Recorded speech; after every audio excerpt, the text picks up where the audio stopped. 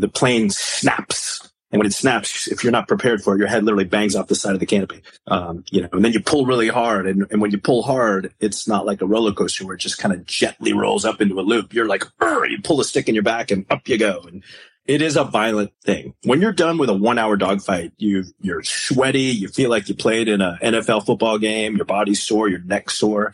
I used to get bruises on, my triceps from kind of banging around in the cockpit. Welcome to the Gary Scott Thomas Show. Here's what we know. The podcast with unexpected conversations.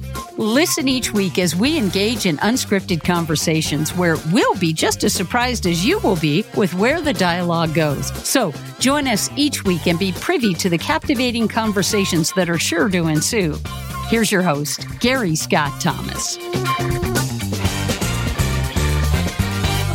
Hey, everybody, welcome to Here's What We Know, and I'm all excited about it because I am, I'm upping my game. I'm tired of talking to country singers and songwriters and everybody else. I decided to, I had a little danger in my life. So that's why I've got Francesco Chirici? Yeah, that's good. Is that close? Good. Is it close? That's great. All right. But yeah. A nice Italian name like that. And what does it get changed to in the Navy? Paco. Actually, I've been called Paco my entire life. We had neighbors who spoke Spanish when I was born, and that I got tagged with that as a baby. So here I am. How in the world did that become your call sign? That's a great question. I'm one of the very few people in the Navy who never actually got a call sign. I just used my nickname the whole time. So they tried. I even crashed an airplane. They couldn't come up with a call sign. So. I mean, nobody was, well, you're too damn tall and too good looking to anybody call flubber butt. Cause I thought that would work. They tried. Call sign flubber butt. Hey, how are you, flubber? Yeah. You have led such an interesting journey, and especially with the movie Top Gun's out now. And I got your book, The Lions of the Sky. And okay, honestly, you're one of those people that piss me off. Oh, jeez. Because you do everything. I mean, okay, I'm a fighter pilot. I get done with that. I'm a trainer. I get done with that. I fly 737s. And oh, by the way, I also dogfight for fun. And while you're at it, I write a book. And I'll be damned, I was expecting it. I'm okay. I'm gonna share a story with you one time. I had this guy appearing at a record store with me, right? And we were there for 4 hours. 2 hours, 4 people showed up. Matter of fact, the record rep didn't come back and get him. I had to take him to the club. He got up on stage and started playing his guitar. And after an hour, it's all he did was play his guitar. And he walked off stage. Everybody's going crazy. And he walked out to me and he goes, and I looked at him and I said, you were amazing. And he goes, thanks. I'm like, no, Keith Urban. I thought you were going to suck. I thought you were going to suck so hard. Right? So it's the same thing when it comes to this book. I thought this book I was going to have to be nice about it and go, oh, what a cute book you got there, Paco. That's cute. Yeah. You write amazingly well. Thank you. No, I mean, you created this book and it's a work of fiction. It's called Lions of the Sky, and you create these characters. And I'm an old English lit major, right? And I love books and I read books all the dang time. And most new authors can't do dialogue. Dialogue sucks. I mean, it just doesn't. You nail dialogue. Yeah. I grew up in a world, naval aviation, where dialogue was very important. Our banter was kind of what we lived by, you know? But it's one thing to get that intake and to be able to give it out, right? Yeah. I mean, that takes a special skill set. I will say it took me 5 years to write this book. So it's not like I banged it out in 6 months or something. It took a long time to get it all right. How many rewrites? 100. I don't know. A lot. Where do you find that kind of dedication? Because most people, listen, most of us have a hell of a lot of quit in us. All right. Yeah. And I throw me in there. I got a whole lot of quit in me. I quit about 50 times, I think. Hey, you know the old adage, it's not getting knocked down, it's getting back up. Yeah. Right? And so the fact that you give up and say, no, I'm going to finish this book. I'm going to finish it. Yeah. I don't know. I can't answer that. I mean, it's just, some people say like, why do you write? I'm like, I don't know why. I just can't not write. So have you always been there? Yeah, I've been a writer for a long time. I've enjoyed writing since I was, in high school.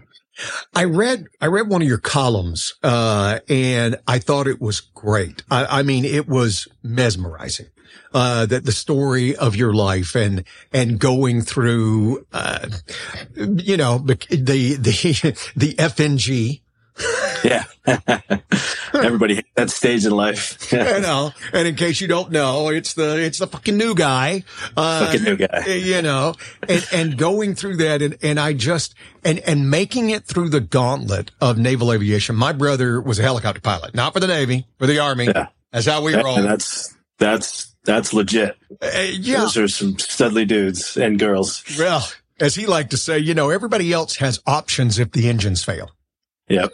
He goes, we got no options. The ground. Gravity is the only option. Well, and getting through that, but the other thing is going through those schools, going through those training, because as this is my take on it. It's not that they want you to fail, but they don't mind if you do. Because, because they'd rather you do it now than when anybody else's ass is on the line other than yours. Yeah. And in fact, they put a lot of pressure on you to try and see if you're going to crack, right? So there's plenty of people to take your spot. There's a lot of volunteers to fly helicopters or jets or whatever. So they definitely want to induce pressure early to make sure you're not going to crumble under the slightest pressure. Now, you got into the whole, hey, I want to be a jet pilot before Top Gun. Yeah, I'm that old. Yeah, you and me both. First Top Gun. You and me both. We are. You got a chance to ride in the back of an F-14. Yep. As a sophomore, well, between sophomore and junior year in college, right? It was the year before Top Gun came out. So it wasn't, it was pretty close. But, it just happened to be the guy that flew me around was the same guy that was the aerial coordinator for the original Top Gun movie. Did you blow chunks? I did the first time I did. When it was all over, we went out and flew for like an hour and a half. And on the way back to base, I was like, oh, I'm feeling it.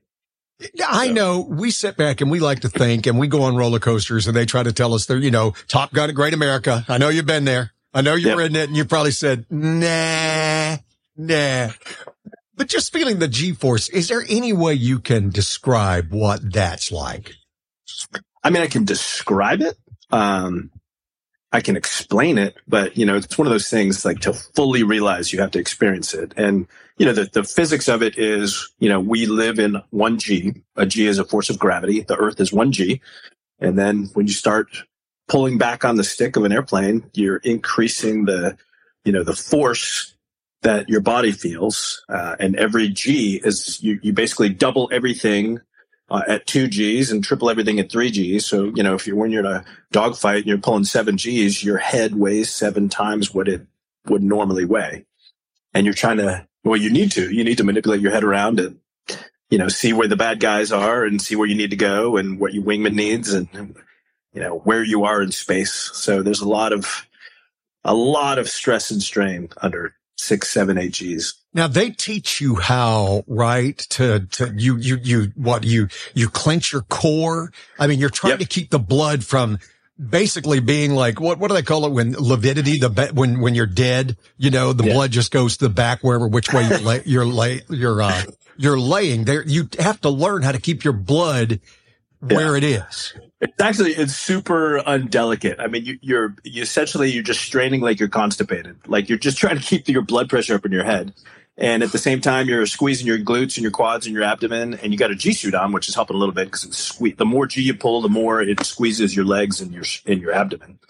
And then you lock. There's a part of your throat that you can just like lock tight so that as you pull 5, 6 Gs, your air doesn't just get squeezed out of your lungs.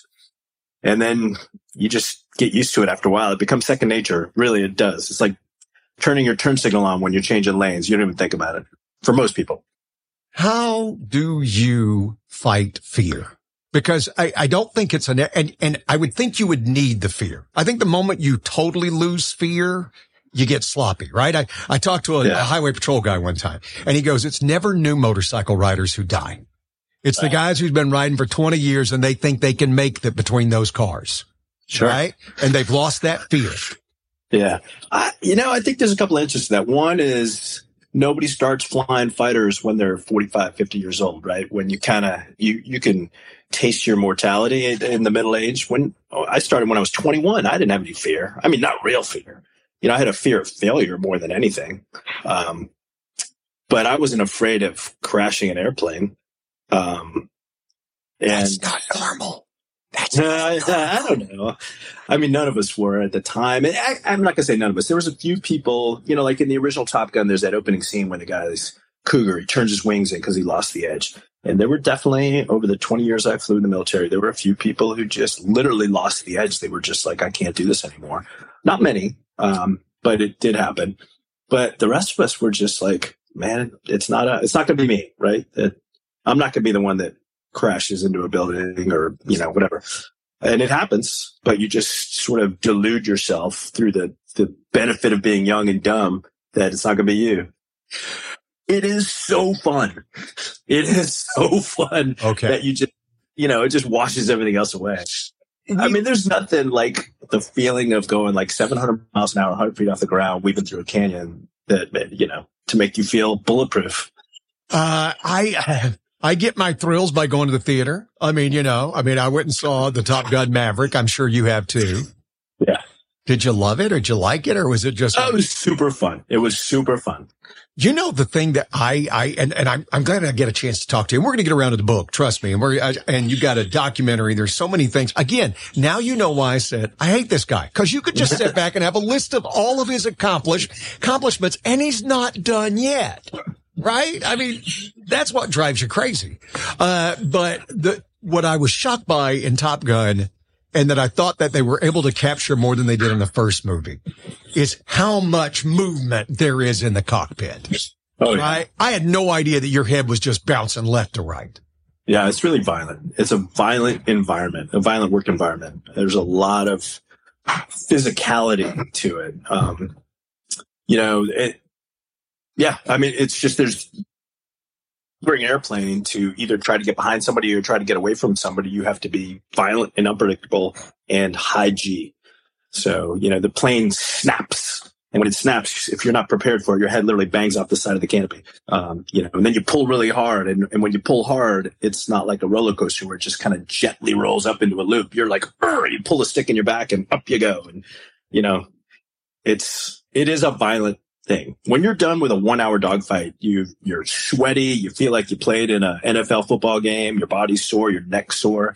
I used to get bruises on, my triceps from kind of banging around in the cockpit. So that's why there's no fat guy fighter pilots. Oh, there's plenty of fat guy fighter pilots. Oh, shut up. Come on. Really? Come on. Sure. I mean, think about like an NFL lineman. He's a big fat guy, but he's athletically gifted somewhere deep inside that. They used to be, right? I know one of the guys who plays offensive line on the Niners, and they're not the big fat guys now. They're just solid walls of people. Sure. And they're fast. I mean, they're fast. And that's what that would seem the thing is that one of the things that goes with the skill set is the ability to make quick decisions and fast twitch muscles, for lack of a better way of saying it. Let's see. There's a lot of hand-eye, but not in the sense that you would think. Not like hitting a tennis ball or a golf ball. It's more like, being able to maneuver the airplane without looking at your instrumentation. You're looking at the world around you and the other planes that are in the sky, and you kind of creatively imagine where you need to put your airplane. So there's a lot of sort of artistry involved in that part of it. And then, it's an athletic and intellectual. It's kind of like playing chess while you're driving a race car. I don't know, because you have to conceive of all the things that you're doing. You listen to a bunch of radio transmissions, using the radio, selecting the right weapons, all while going, just about the speed of sound and pull a G and maneuvering the airplane at the same time. So there's a lot of sort of cerebral, intellectual things happening at the same time. Your body's under the stress of 5, 6, 7 Gs. Well, and unlike a race car is staying on one plane. You're dealing in up, down, left, right, sideways. I mean, that's crazy. Yeah, I would say so. Because of COVID, I got into Formula One racing a lot, and they have that great documentary on Netflix. Yeah. And I think there's a lot of similarities between those Formula One guys and what we did at kind of the highest level. There's so little margin for error. Exactly. And there's a lot of tactics, like they're always talking about when they're going to change their tires. And, there's a lot of, again, cerebral aspects to what they're doing, not just turning the steering wheel and hitting the gas and brakes, if that makes sense. Like I said, when we go back to the fear thing, I mean, in my job, the best thing about my job, if I screw up, nobody dies. Nobody dies at all. Right. F1 racing, it just takes one guy. And that's just not only the guy in the cockpit. That's the thing I'm talking about. Like when you're doing fire, you have to depend on everybody to do their job for you to come home. Yeah. Yeah. And I would tell you, man, that's one of the things I missed the most about it was the sort of team aspect of it, and some of these things didn't hit me until I quit doing it. Right. So actually, when I started writing the book, I read this line in the book, like, there's a new class of students that are coming in to fly the airplane and they think they're the coolest thing ever. And somebody's trying to give them a little bit of perspective. And he's like, all right, when you go out to this fleet, when you're in the ship, you're 150 naval aviators, right? 72, 78 airplanes, depending on the outfitting of the aircraft carrier. You've got an aircraft carrier with 5,500 people and then about 7 or 8 other ships, each with many hundreds of people. We're talking $15 billion of taxpayer money for 150 men and women to go do their job.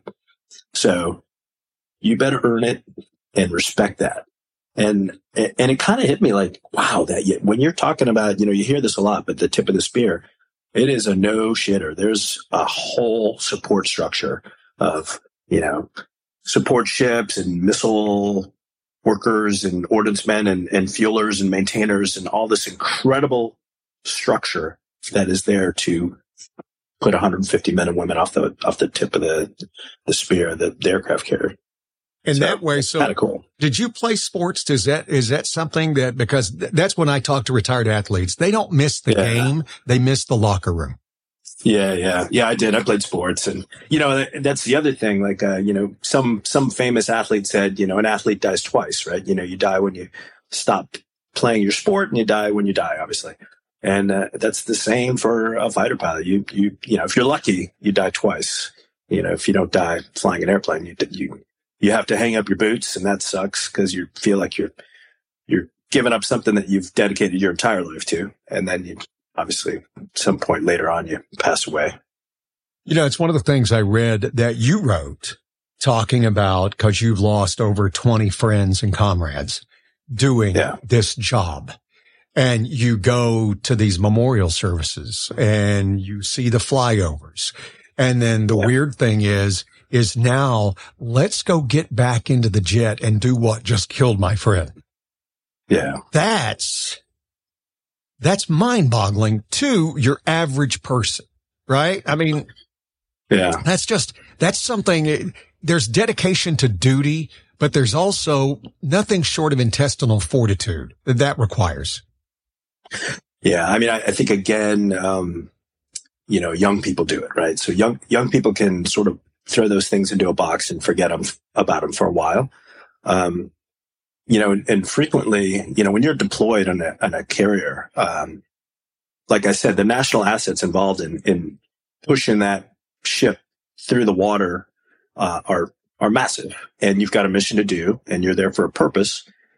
And every once in a while, a plane will crash and people will die. And, if it's not later on that day, it's the next day, planes are flying again. Nobody takes a break because somebody has an accident or something bad happens. And, it is weird, but you get good at literally, like, mentally you take that thing and you put it in a box and you put it back here and you store it for later. Why the Navy? Because why? I don't know. I can't answer that. I've always been in love with like the ocean and ships and flying. So, it seemed like a natural for me. I never was interested in the Air Force. I have no idea why. There's no real military in my family. My dad was in the Army between Korea and Vietnam for a couple of years, but he just did his 2-year stint and got out. So there's no aviation in my family. I'm an outlier in that sense. They got a great theme song, man. Anchors Away. That sounds great. Better than everything, you know. It beats the hell out of when the caissons go rolling along. Yeah. Yes.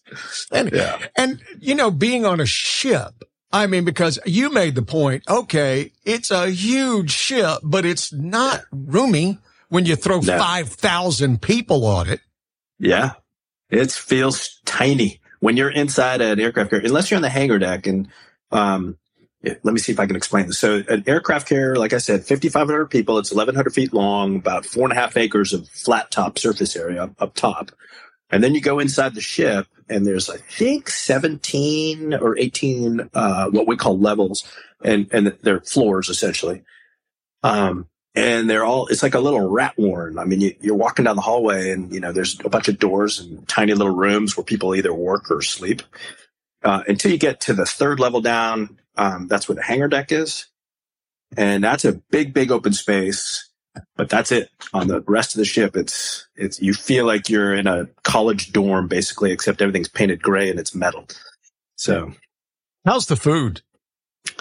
It's not great. It's not great. So, I mean, one of the things we do every 3 weeks to a month, when you pull into port, when you're lucky, right? Like if it's not wartime, when you're just stuck out at sea the whole time, when you pull into port, the priorities are food and drink. And by drink, I mean, you know, alcohol.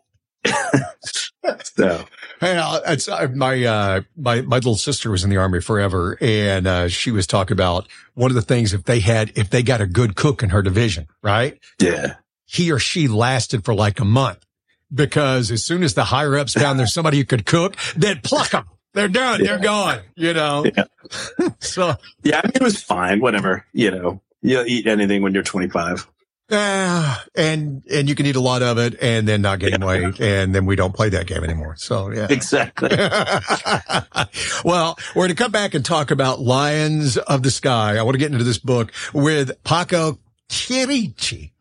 Listen, you know, for a kid from South Alabama, give me a damn break. That was great. I'm giving you 2 thumbs up, man. We're coming back right after this.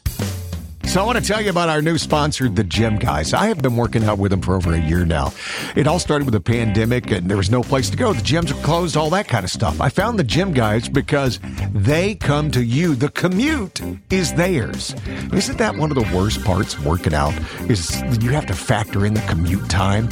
Not with the Gym Guys. And it's more motivating. It's one thing to say, I'm going to work out today. It's another thing if you know, like, I have Luciana coming over today at 11:15. I got to be ready for it. And then they change the workouts up for you. They give you an app, so when you're working out on your own, you know how to do it right and what you're trying to do. And they also give you access to a nutritionist.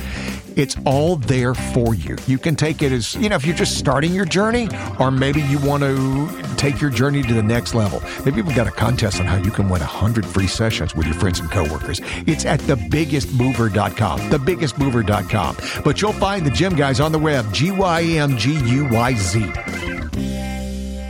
So, the book Lions of the Sky. Like I said, I was impressed by it. I am impressed by it. I've not finished it yet. I'm halfway through, so don't tell me what happens.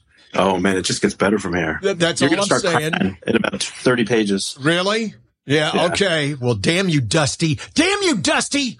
But I just love the layers. I love the layers of the characters. I mean, you see this as a movie. When I'm reading it, I'm seeing it as a movie. Yeah. You know, and there's some books I read, I mean, that I really enjoy, but I never see it as a movie. I enjoy the book experience. I'm enjoying the book experience, but man, I'm seeing, you're so good at describing things. You're so good at adding color and flavor to every scene that you create.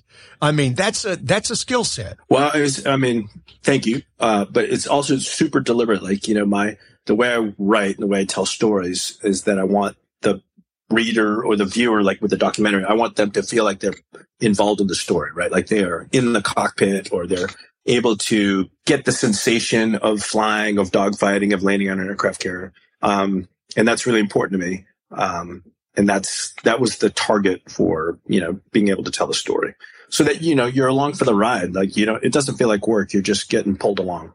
Do you identify most with Slammer?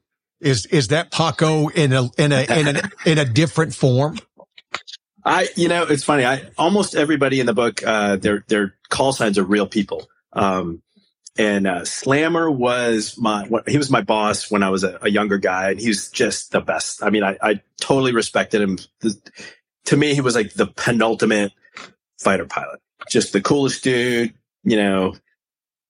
awesome, really kind to people, great leader, and just happened to be a kick-ass dogfighter and fighter pilot. So that is kind of, there's a little bit of me in all the characters, really, because I'm trying to tell my story and I use all these different voices to do it. I would not say that, Slammer's just freaking way too cool to be me. Anybody that knows me would tell you that. I can get my wife in here and she'll take that. But, he's a cool guy. I wish I was Slammer. How about that? If I could genetically engineer myself to be somebody, it would be that. Well, that's what I asked. Is Slammer the idealized version of you, and the idealized is from your perspective? Sure. I guess you could say that. But I certainly don't think that, if I could fix everything that ails me, I would be Slammer in Lions of the Sky. Well, you ever read Kinky Friedman? No. Kinky Friedman has a band in Texas called the Texas Jew Boys. Uh-huh. And he writes murder mysteries, or he did. I'm not even sure if he's still alive, but he was the hero of his own books. You know? Good for him. But his was the exact opposite. He goes, I'm better than that guy. Right. He's better than his written hero. I'm better than the guy you see on the page. I'm much better than that guy. He's a complete asshat, and I'm not him. Well, because I had read, there's Keely Quicksilver. That was a cool name, Quicksilver. Yeah. But now you based her on a very important person to you. Yes. And her name was Kara Hultgreen. Am I getting that right? That's correct. Yep. Tell me about her. Well, she was the first female fighter pilot in the Navy to fly F-14s. So she, until 1993, basically, no women were allowed to fly in combat units. They were allowed to fly, training and support missions. So there were a few naval aviators that were women. And just sort of on faith alone, Kara Hultgreen said, I'm going to go be a fighter pilot. I'm going to go join the Navy and get my wings, and someday I'm going to be a fighter pilot. She kind of had the premonition that she was going to be able to change the tide or be there when it did change. And she was kind of a badass. I met her originally in flight school in Kingsville, Texas. And we just happened to have the same car, like two little Alfa Romeo, convertible cars. And she just had this cool presence and confidence and swagger about her, which I thought was awesome. And then when the law changed and women were allowed to go fight in combat or fly in combat units, she was one of the first two women, and we were in the same squadron, unfortunately, very briefly, because I got there basically the week that Kara crashed and died and perished. So I always found her to be, and our squadron loved Kara Hultgreen. She was a part of truly a part of the squadron. We call like a locker room in sports in a fighter community. You call it the ready room, where the people gather and give each other shit and brief and do whatever work they need to do. But it's the collection of people is called the ready room. And in our ready room, she was part of the boys, to use a horrible metaphor, but part of the group. And after she passed away, her death was used as an example of why women should not fly in combat. And she was really vilified. And it was hurtful, obviously, to her family, to her legacy, and it was inaccurate. And we all found it to be, kind of a spiteful and really nasty thing to do to somebody who had just passed away, that had the same passion for flying that we all did and had the same dedication to our country that we all did. So, that never left me. And I based my character in the book on the question, what might Kara's career have looked like had she lived? She was kind of a cool, badass woman who was fighting against this stuff, and yet she was quite skilled. So that Keely is the embodiment of Kara's soul.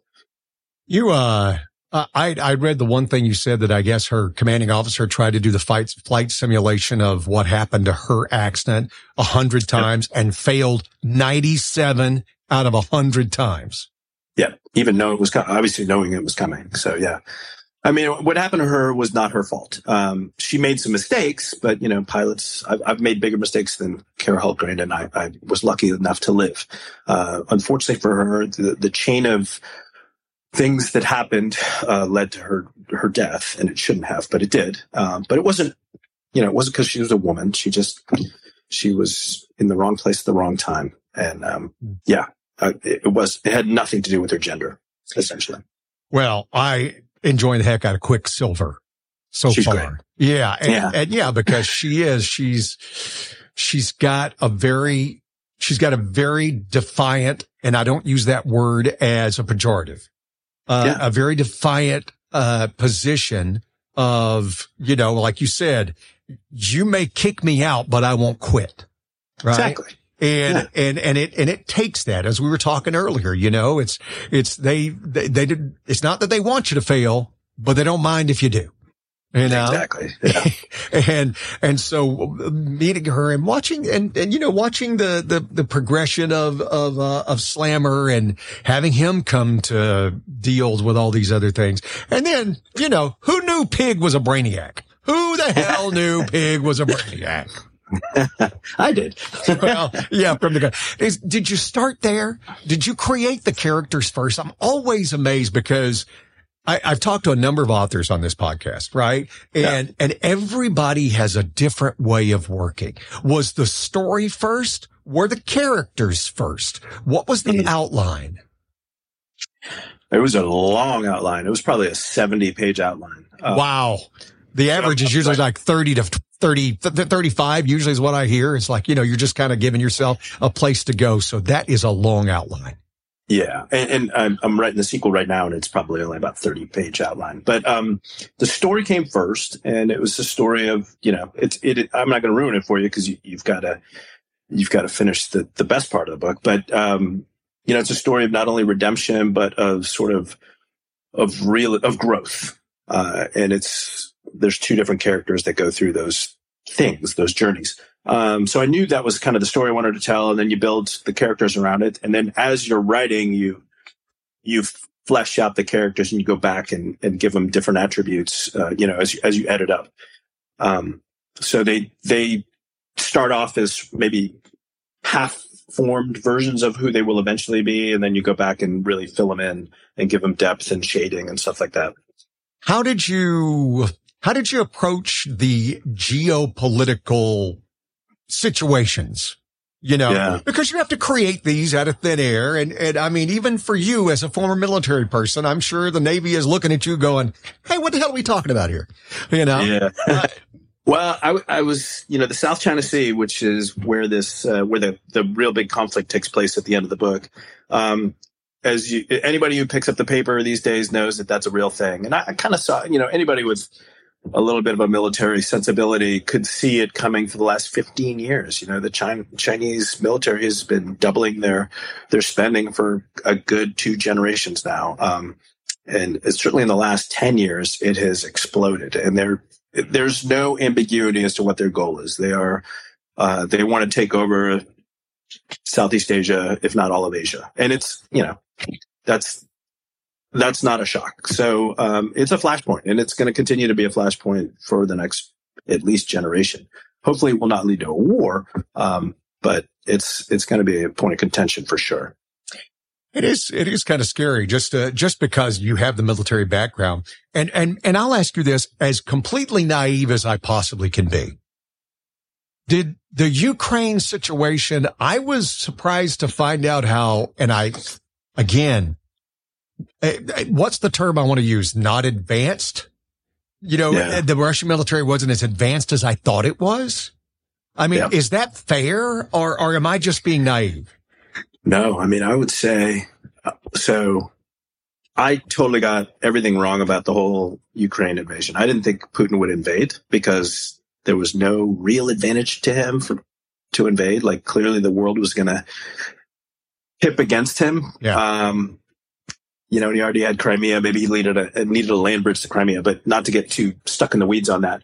And then once, he did invade, I thought it'd be over in about a week, kind of like, if people can remember back in 91, we had an invasion in Iraq, and it took essentially 43 days, I think, to beat what was at the time the fourth largest military in the world. So, using that as a sort of historical reference, I thought they would storm through Ukraine pretty quickly, but their military has been exposed as kind of a paper tiger. Like they're really not well trained. They're not motivated. Their tactics are horrible. Their equipment is, ancient for the most part. And even their brand new stuff is pretty mediocre. So, I think this is going to be a really, and it's going to affect a lot of other things too, because the Chinese military uses essentially stolen, Soviet technology. Yeah. And so, Taiwan is probably thinking, okay, well, maybe we do have a chance. Yeah, these guys. But this stuff is not that great. That's what I was going to tie in with you on that, because I think it's interesting. Yeah.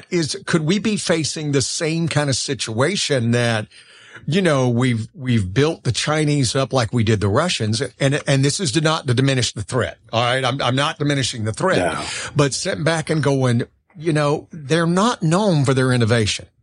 Right? No. I mean, they're not. It's all about stealth or stealing, not even stealth. Stealing, misappropriating. That's how, as well as I do here in America. What do? They try to get spies in constantly. That's what we fight. You think that's a possibility that, again, maybe they're hedging their bets? So, a lot of what's wrong with the Russian invasion of Ukraine is endemic to the Russian military. Their motivation, their training. The Chinese have the same. Well, for example, the Ukrainians are basically beating the Russians with Russian equipment, right? Old Russian equipment, and obviously we've started sending them a bunch of missiles, anti-tank missiles, and artillery and stuff. But really, they're doing the bulk of their work with Russian equipment. The Chinese are much more diligent in their military, much more motivated. I would think they'd be a much more highly trained military force. So they're not going to have a lot of the same pitfalls that the Russians did. Their tactics are going to be more sound, and I would imagine that they would not attack Taiwan if they weren't 100% sure that they could win. So I think that's a huge difference. The counter to that is Taiwan is not going to be defending themselves with old Russian equipment. They have ultra modern, Western military defensive and offensive capabilities. So I don't know. It's they're only 90 miles apart. So it's tight, man. I would not. It is fascinating. And, and that's the other thing is that somebody with military experience told me was they were like, the stuff we're sending to the Ukraine, the equipment, that's not our new stuff. We're not even coming close to our new stuff. We're a long ways away from sending the new stuff.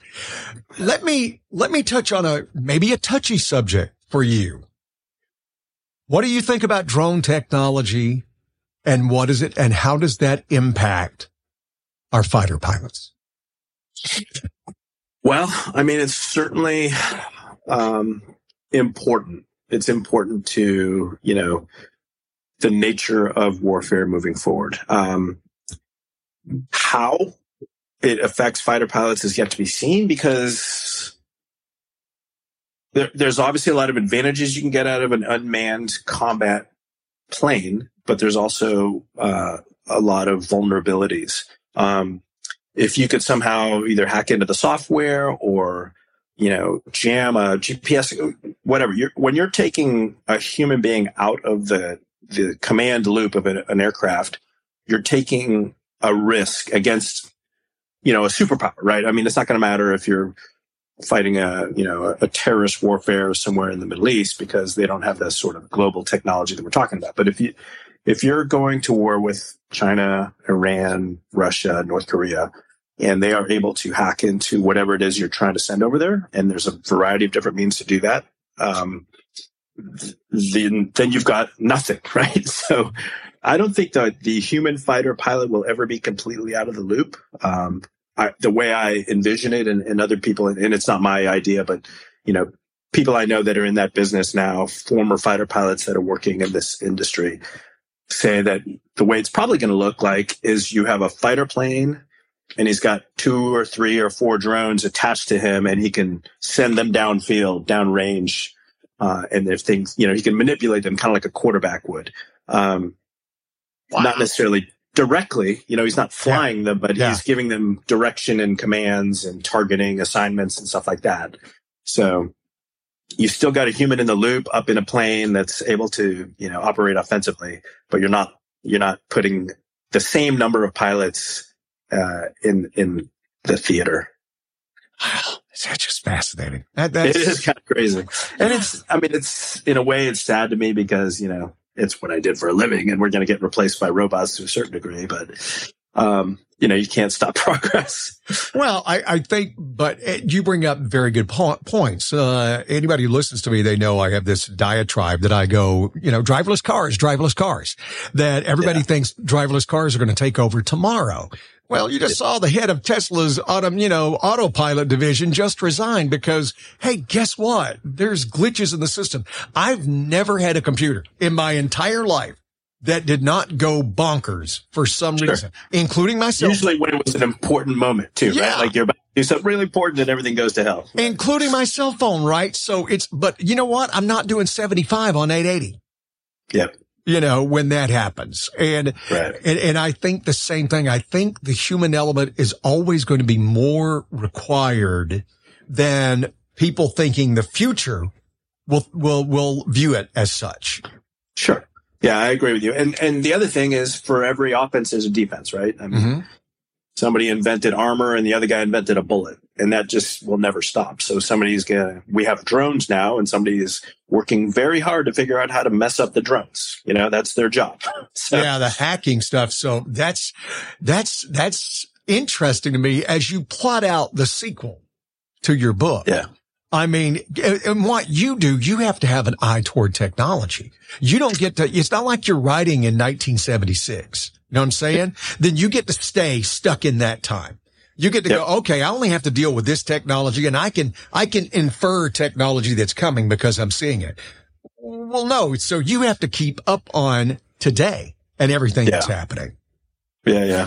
I have a subscription to, a bunch of different high-tech airplane magazines so I can keep up with stuff. I'm like, holy crap, I didn't know they could do that. But I'm writing notes. I'm doing research. Is there anything you wish you could have flown? Oh, God, yeah. I would have loved to have flown the F-16 as a dogfighter. So the F-16 is the most proliferated plane in the Air Force, and there's a bunch of them around the world. Mostly it's used for air-to-ground stuff, but as a dogfighter, like the Navy uses them for adversary work. And if you take all the tanks and rails off it, it is the baddest ass dogfighter on the planet. And then the F-22, the Raptor, that's pretty dang cool. I would have loved to have flown that. So there's no speed you wouldn't fly, huh? No, I don't. I love going fast, but speed isn't everything. It's not, I don't want to just be on a rocket ship going Mach SR-71. Yeah, exactly. Yeah. Like the SR-71 has no appeal to me. I don't want to just go up high and fast in a spacesuit. I like, the ability, like the Raptor, the F-22, man, that thing can turn a loop in hundreds of feet versus thousands for a real fighter plane or a regular fighter plane. How much G-force is on a hundreds of feet loop?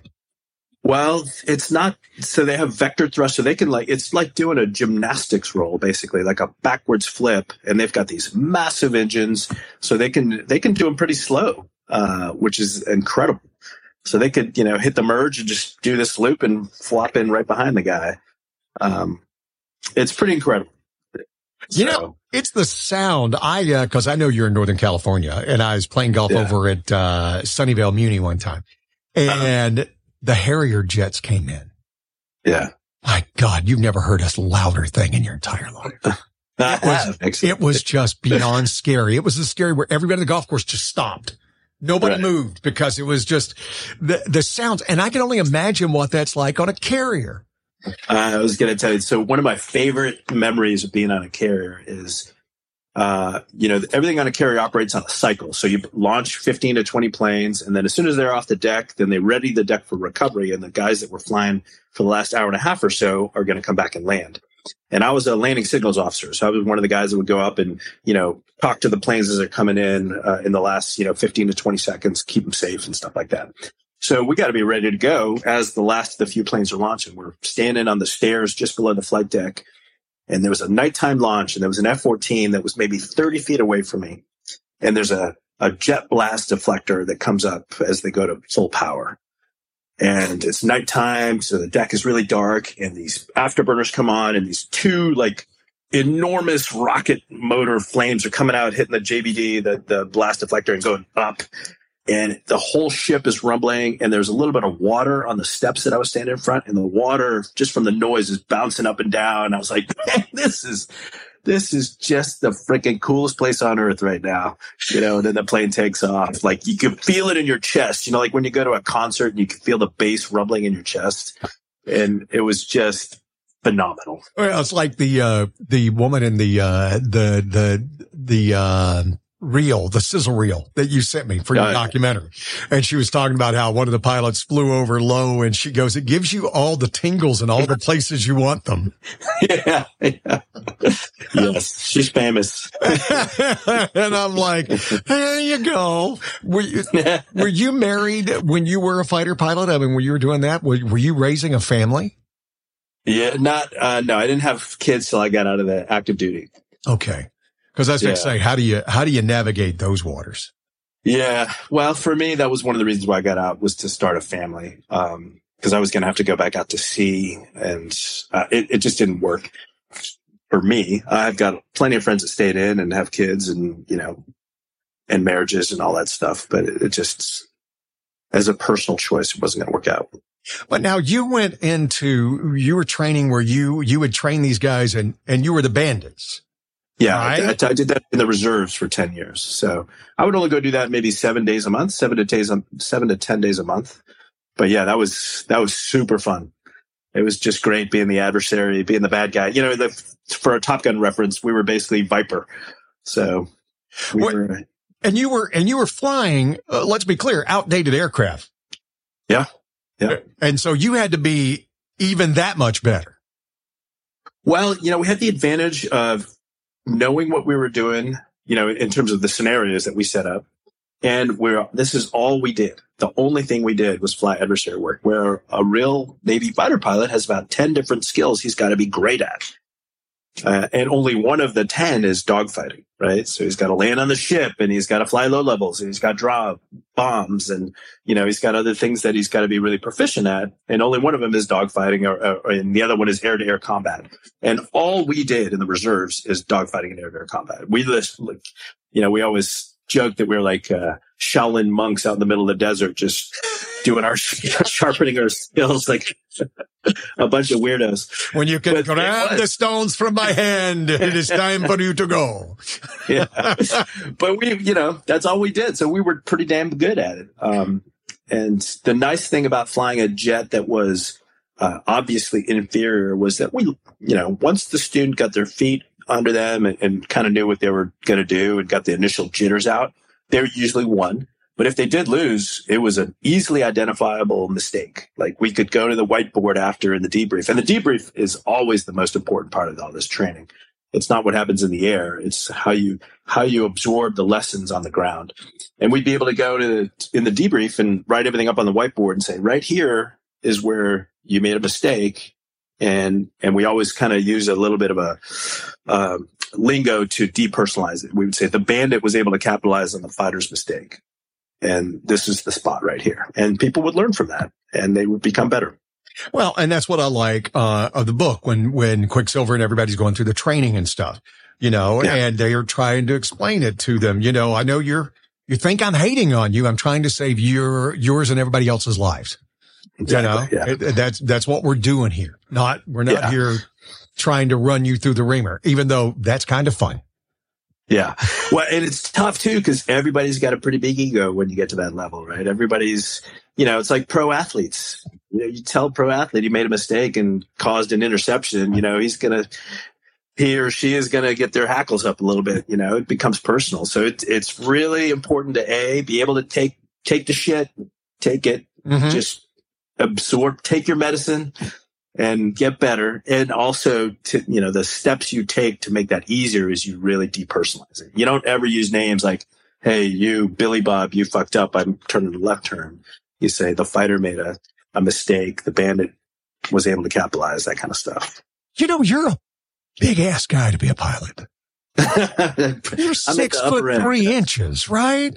Yeah. I mean, I had this dream of when I was growing up, because we're about the same age. I'm probably older than you, but it's still, I had that dream of being an astronaut, right? We watched them go up in space, and then I found out how tall you had to be. You couldn't be over 5'9", right? Yeah. And it's just like so small. And then you saw the same thing, is that you didn't see a lot of real, let's see, one thing Tom Cruise got it right, about that size. Yeah, that's about right. Yeah, I'm 6'3". I think there's only a couple guys I ever knew who were taller than me, maybe 3, but not much, maybe an inch or 2 at the most. So I don't know anybody that was 6'6". I knew a couple 6'5"ers, but that's about it. Did you ever have a desire to go into space? I mean, fighter pilot, you got to ask that question. Not really. No, I feel like you're just along for the ride, man. It'd be fun to be I like to fly things. So, to manipulate the controls. I do have one of my Tomcat classmates was this woman, Susan Stills, and she did 2 shuttle missions. She was pretty cool. So she was an actual pilot of the space shuttle. And when they landed the space shuttle, they were like essentially flying a glider from space. No power. They were just gliding that thing in, and they couldn't mess it up. You got one chance. So it was pretty real. That's pretty badass right cool. there. That's pretty badass. I give him props. I give him props for that. Yeah, I landed a space shuttle today. What did you do, Paco? Yeah, exactly. Yeah. What about, and again, I only got a few more minutes because I know you're busy, but can you explain to me the thought process of when you're trying to land on an aircraft carrier at night? At night. So I mean, it's bad enough just saying on an aircraft carrier, but when you guys take it up to the next level and say, no, do it in the dark. Yeah. So I will say, but I think it's important to know that landing for a naval aviator to land a plane on an aircraft carrier during the day is just about the most fun thing you can do. It's awesome. Really? It's super, super fun. We love doing it. We'll come in to the land on the ship at 600 knots and pull 5 Gs to go downwind, drop our gear and flaps, to turn another 90 degree or 180 degrees, come in and land. And you feel like king of the world, man. If everything comes out right, your adrenaline is going through the roof, and you do it over and over again. You take that same airplane, same ship, and do it with the lights out, essentially, and it flips over to being just about the most terrifying thing we ever did. Probably the best way to explain it is to say that I had probably 150, maybe around 200 night carry landings, and not a one did I not have my legs shaking after I landed. And you steer an airplane with your feet. The rudder pedals are what you use to turn the nose gear. And you got to maneuver, there's these 19, 20-year-olds on the flight deck with yellow wands, glowy sticks that are telling you where to go to park. And they'll take you to the very edge of a ship because they got to make, you got to make space. So you're going to park. It's like parallel parking, except you're 60 feet over the water and you can't see the edge. And your legs are shaking. So, it's really hard to control the airplane. And it was a mixture of sheer terror and adrenaline just coursing through your body. On the darkest of nights, there's no horizon. The ship is pitch black except the little rectangle that you land on and the meatball, which is the optical landing system that gives you glide slope information.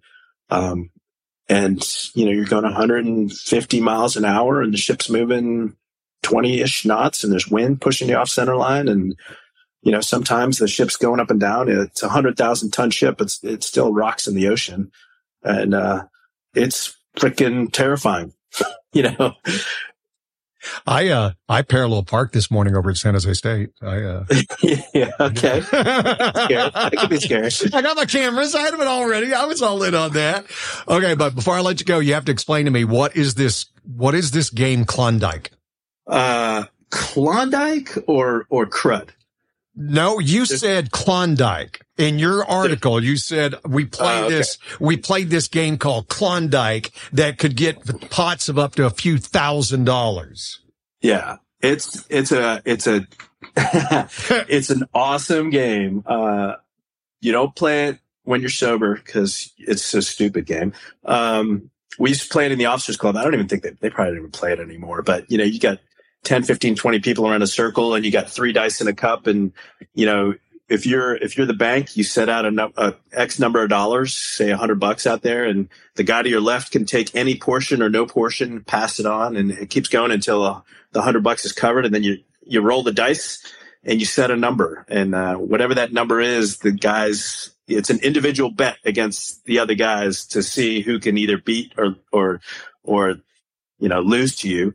A 1, 2, 3 is an automatic loser, and a 4, 5, 6 is a Klondike, and that's an automatic winner. And all of a sudden, now you got a certain amount of money in the pot. If you roll a 4, 5, 6, now you got $200, and you can either pull it or let it ride. You can't take half of it out. So drunk young guys are like, "Yeah, man, let it ride. We'll just keep going." And I mean, I saw pots, $3,000, $4,000, and it's all guys we knew. So people would write some amount of money on a bar napkin with their name on it, and you'd have to get it from them later. But that's awesome. It was super fun. It was super fun. Now you're still doing the dogfighting. You're out over Monterey Bay. Is that the group you're doing it with, or what do you guys taking out? We do fly over Monterey Bay quite a bit, but it's based out of what's that? I did it. You did it? I did it. It was awesome. I did it back in the 90s, right? Okay. And I did it and I loved it. I've always used this thing. The pilot we were doing the training, right? And he looks at me and he goes, "There's nothing you can do to this plane that I can't get us out of." Yeah. And I have used that in my work experience. I remember when my partner came on the air with me and she was kind of like a little nervous. And I looked at her and I said, "There's nothing you could do to this show that I can't save us from." I always remember that. But it was awesome. Crazy. You're still doing it. That's so much fun. Yep. Yeah. I love it. It's fun. It's, it's like going out and racing cars on a racetrack or whatever. It's just a super adrenaline adventure. I got a bunch of buddies here in the Bay Area. We all got the same airplanes and we go out and dogfight.